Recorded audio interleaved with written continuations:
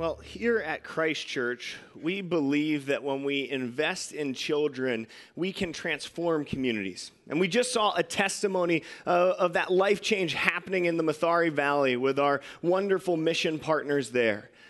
But we believe that we can invest in children in a way that shapes the greater Chicagoland area and lifts families and children out of tough situations in some of the hardest neighborhoods in Chicago.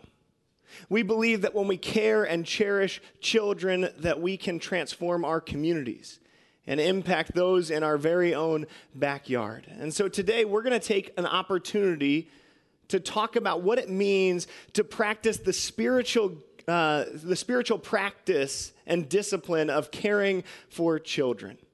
Let's take a moment just to center our hearts with a word of prayer. Heavenly Father, Lord, we thank you for this opportunity to come into this place. Lord, we thank you that you are active and alive in our commitment to children. We thank you that when we are present with little ones, Lord, that you are there, that we are not doing this on our own. Lord, we thank you that you are a God that embraces our kids and draws them into your kingdom. Lord, we pray that we would be a better reflection of your heart in the way that we care for the little ones of this church, of our neighborhoods, of our city, and of this world. We pray this in your name. Amen. The early church was known for its treatment of children. They were known as a community that elevated the status of a child to equal to that of an adult, of their parents. And you see, this was countercultural because society at the time saw children as a nuisance. The Greek and Roman society saw children as getting in the way of life, as something less than human. For families that weren't very well off, an additional child was just an extra mouth to feed. And for those in the upper class, a child was this wild and untamable beast. And so it became commonplace in this culture to participate in the abhorrent practice of infanticide and child exposure. Quite literally, families would take their little ones that were unwanted and they would tie a weight to the child and throw the child into a body of water. Now, if as a parent they couldn't deal with that guilt, they didn't want to be culpable in the actual murder of their child, instead they would just take their little baby, their new one, and they would lay the child out in the street or expose it to the wilderness and leave it there, justifying their conscience by saying that certainly if God has a plan for this child, he will intervene. Well, God did intervene, and he intervened through the early church. Because the early church not only taught against this horrible practice, but they were also intentional in going out into the streets and finding these children that had been left exposed to the elements, bringing them into their homes, nourishing them back to life, and then raising them in their families as their own. Now remember, the early church was not particularly well off, so they didn't necessarily have the means to carry this financial burden, but they felt convicted that Jesus in his teachings and his gospel had been clear about the role and significance of the child in the kingdom of God. And so they felt compelled to love and cherish children in a countercultural way. This past week, we came together and we gathered and we talked about each of our spiritual gifts. We outlined these 5 ministerial spiritual gifts that each one of us has been given, and we talked about the certain characteristics, passions, and callings that each of those that are gifted in one of those 5 ways is equipped to live into the community and the sphere of influence that they are a part of. We said that in using these 5 gifts, you can take your other 6 days of the week and you can make a drastic and transformative impact on the kingdom of God. Well, I feel convicted that we have added a 6th gift to this list. We say that some of us are gifted as apostles, Others are gifted as prophets, others pastors, teachers, evangelists. And then this sixth one is some are gifted to work with children. But you see, in doing so, we have shifted the responsibility of caring for the future generations of the church off of our shoulders and onto God's. We've said, well, I am not equipped to care and love for kids, but I'm sure there's someone else out there that has. And so we have sidestepped our responsibility, our call to invest in that future of the church, regardless of our giftings, by saying that somebody else must be better at this because I feel uncomfortable when I'm with kids, or I'm not really good at teaching the Bible lessons, or sometimes I just get so distracted. Well, you see, in Jesus' teaching, he doesn't leave room for that type of spiritual gymnastics.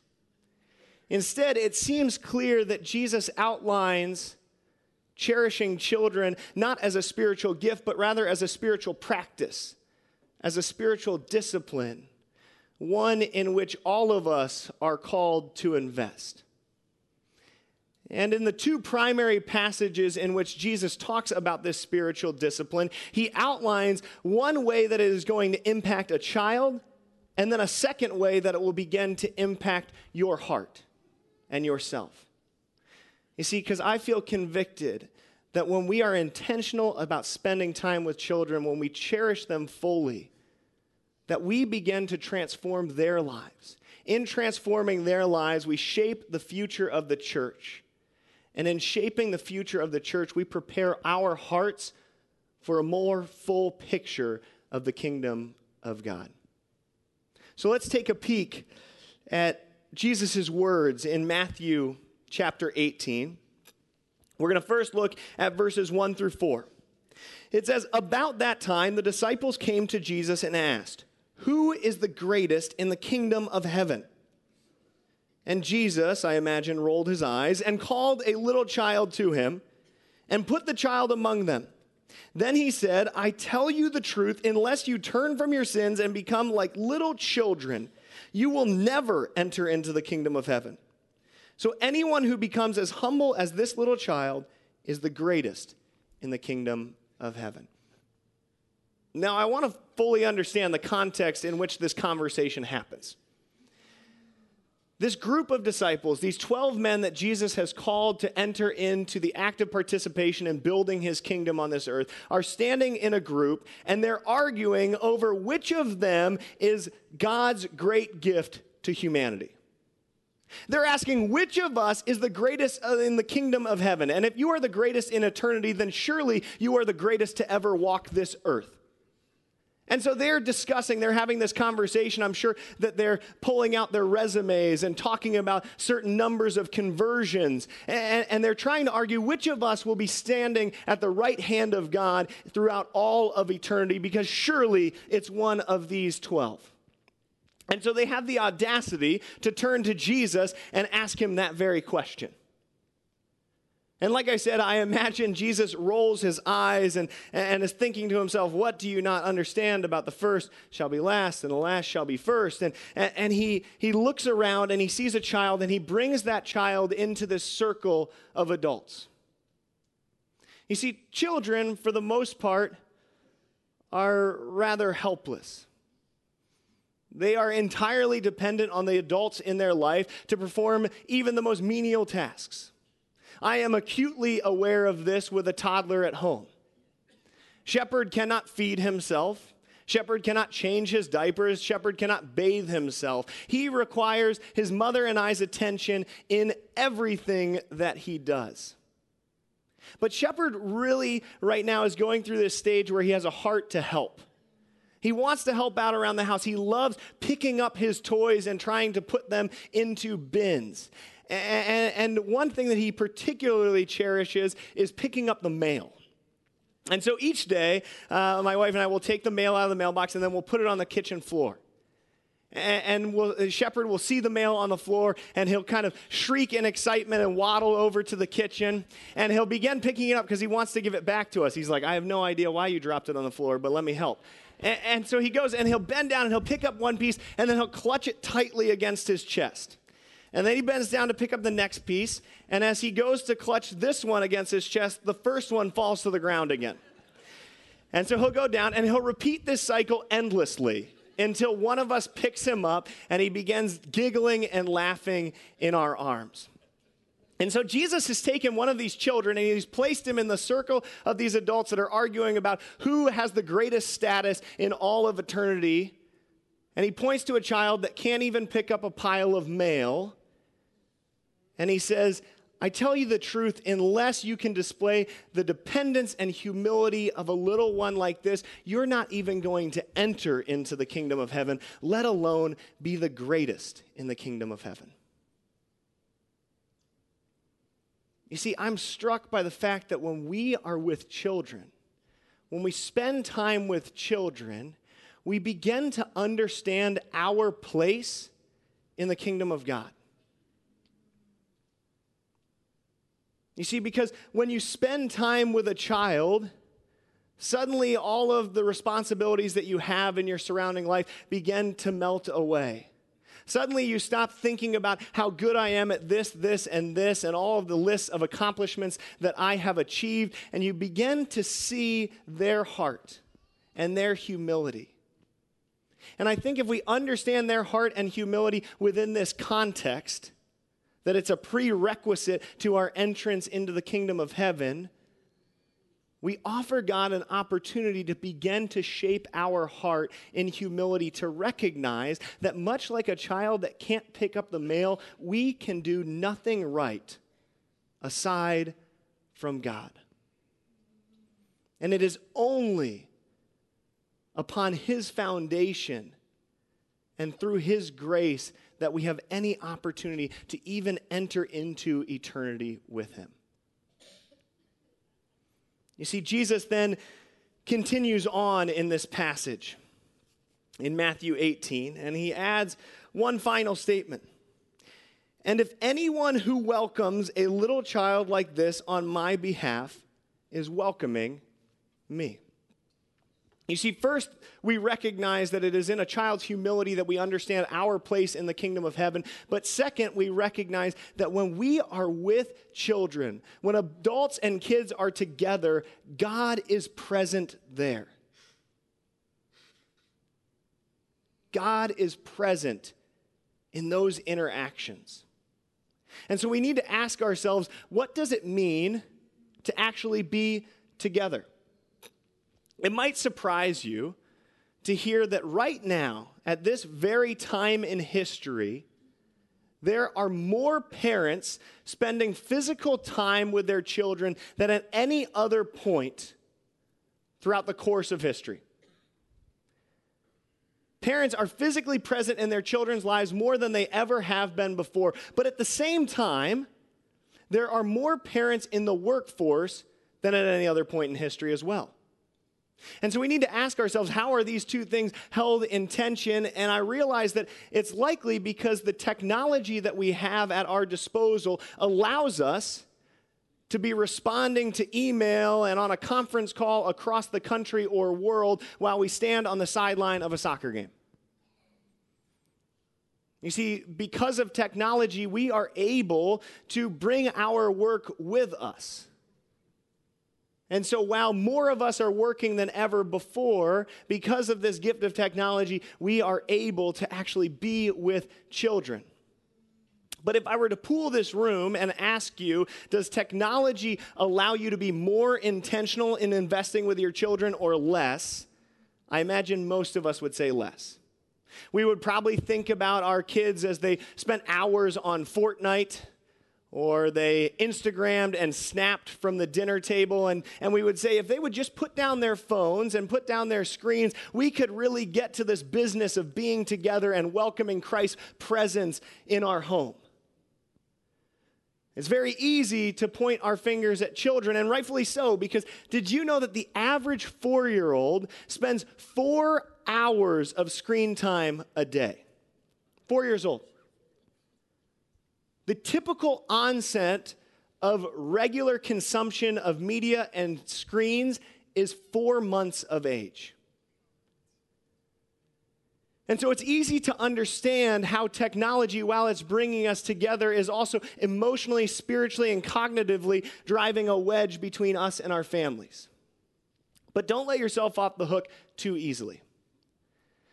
Because the average adult checks their email 77 times a day.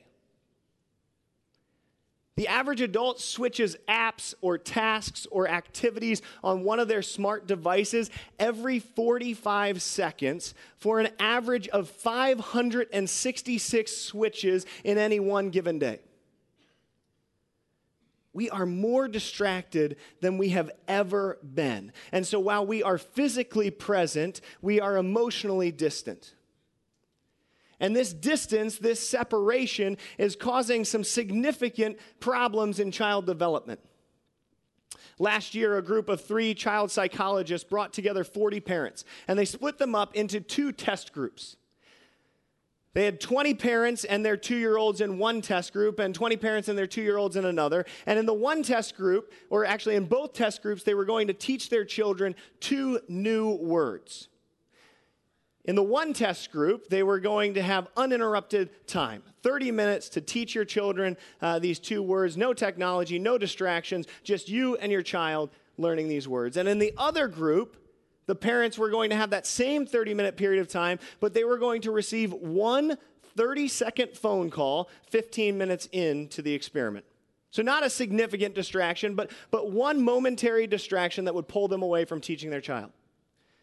The group in which the parents were uninterrupted, every single child learned the 2 words.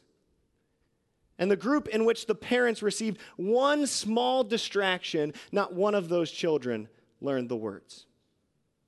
You see, our distraction has significant cognitive implications. And I imagine that if that level of distraction can shape how your child develops mentally, then it must have drastic implications on how they are developing spiritually. If we believe that when we come together with our children, they experience God in a real and tangible way, then we need to be serious about putting away our distractions.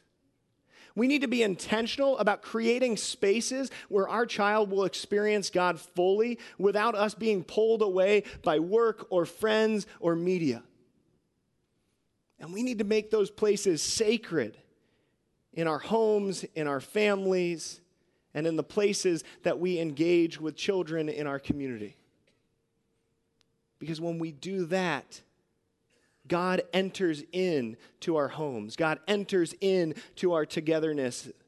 And children experience that, and so do we. Jesus in Mark chapter 10 continues in a similar vein in teaching his disciples about the importance of the spiritual practice of cherishing children. It says, one day, some parents brought their children to Jesus so he could touch and bless them. But the disciples scolded the parents for bothering him. When Jesus saw what was happening, he was angry with his disciples. He said to them, "Let the children come to me. Do not stop them. For the kingdom of God belongs to those who are like these children. I tell you the truth, anyone who doesn't receive the kingdom of God like a child will never enter it." Then he took the children in his arms, he placed his hands on their heads, and he blessed them. You see, this concept of childlike faith is one that we have heard many times as we grow up. It teaches us that we need to be more humble and dependent, that we need to embrace and accept the truths of God without doubts, but I think it goes much deeper. And you see, Jesus here recognizes that in the spiritual practice of being with children, we are better equipped to tune our hearts to the purposes of God. Right now, I am in a particularly exhausting season of ministry. About 7 months ago, I changed into a new role that carried with it new responsibilities. And I've got to be honest, I've felt a little bit like I'm drinking from the fire hose. Every day I feel like I'm not living up to the expectations I've set for myself, and I'm certainly not living up to the expectations of others. I feel like I'm carrying this heavy weight of anxiety and stress in my heart. But when I come home and I open the door to my car, I see my little toddler in the window banging against the pane of glass.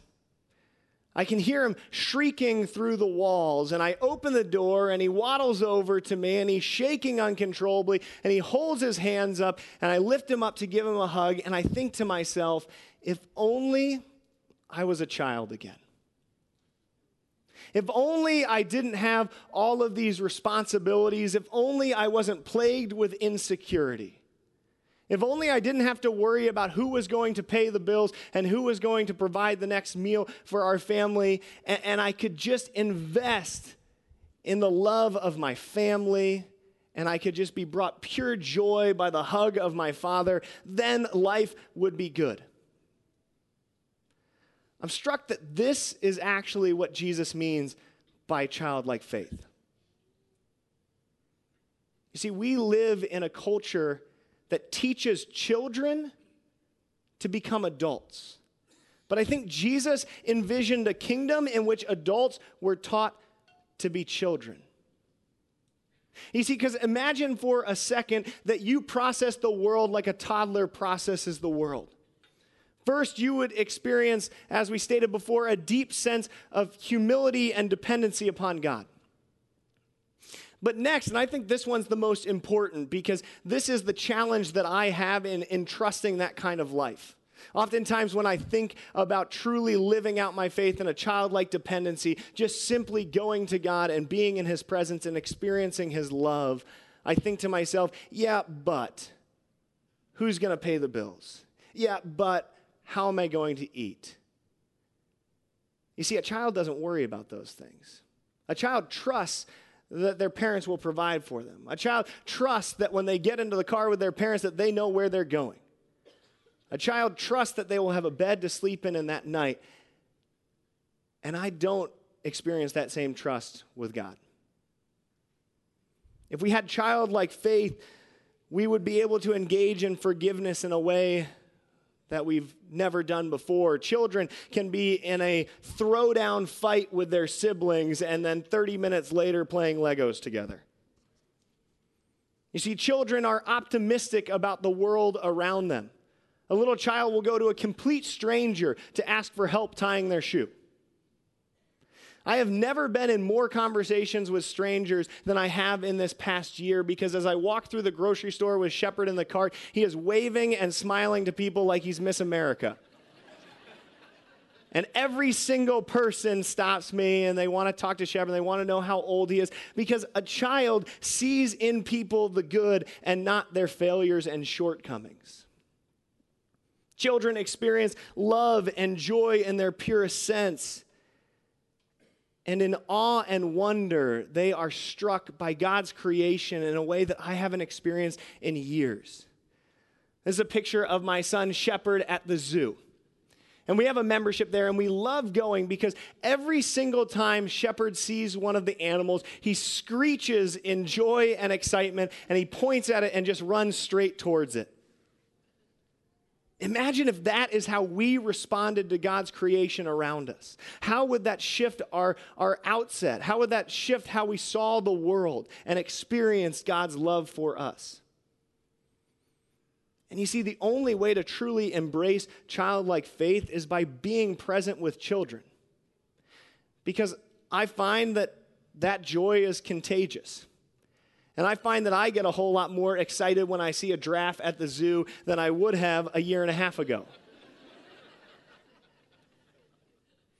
You see, when we are intentional about spending time with children, God begins to shape our hearts so that we become more in tune with his kingdom purposes rather than our own. I want to look back at that Mark 10 passage. 13 through 16 again says that these parents were bringing their children to Jesus, and the disciples were scolding the parents and pushing them away. And I want you to give the disciples a little bit of a break here because Jesus is on his way to the cross. And he hasn't told the disciples that explicitly, but they can feel this weight. They can see this anticipation in him. And so they're just trying to clear out these crowds of people so that Jesus can get to where he needs to be. But when Jesus saw what was happening, he was angry with the disciples. He was angry with them. Jesus is angry at 2 times in all of the gospel messages. The first is when he walks into the temple and sees that the Pharisees have turned it into a marketplace for earthly gain, and he flips the tables over. The second is this passage, when he sees that his disciples are inhibiting the littlest ones from coming to him. And so he says, "Let the children come to me. Don't stop them, for the kingdom of God belongs to those who are like these children." We've been talking a lot during this series about reaping the harvest, about going into our communities and drawing people in a way that transforms the kingdom of God for eternity. Did you know that 64% of all believers made their decision to follow Christ before the age of 14 years old? If we are serious about multiplying the kingdom of God, then it begins by investing in the lives of the children that surround us. And let me tell you, this is not just a parent thing.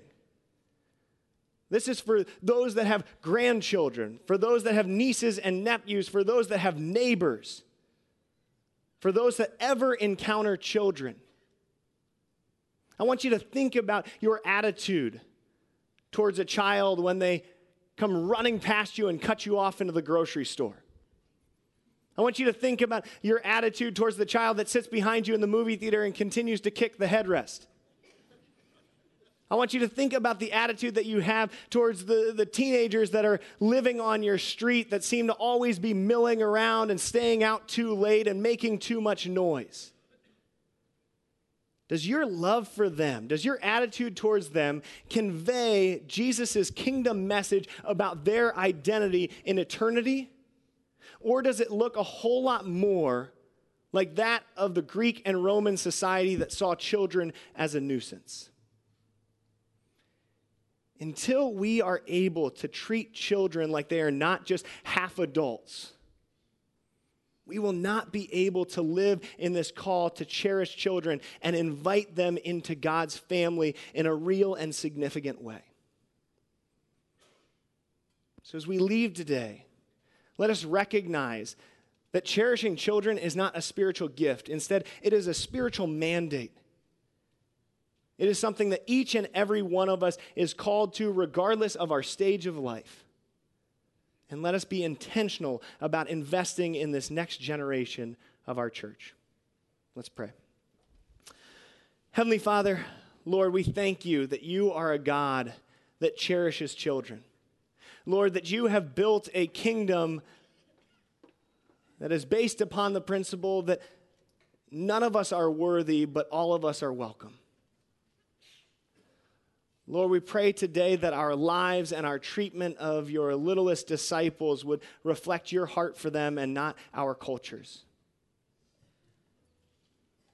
Lord, we pray that we would be shaped and changed in a way that allows us to experience your heart more fully, humbly coming before you and engaging in a childlike faith. And we pray that in doing so, we would be prepared to reap the great harvest in anticipation of your kingdom to come. We pray this in your name. Amen.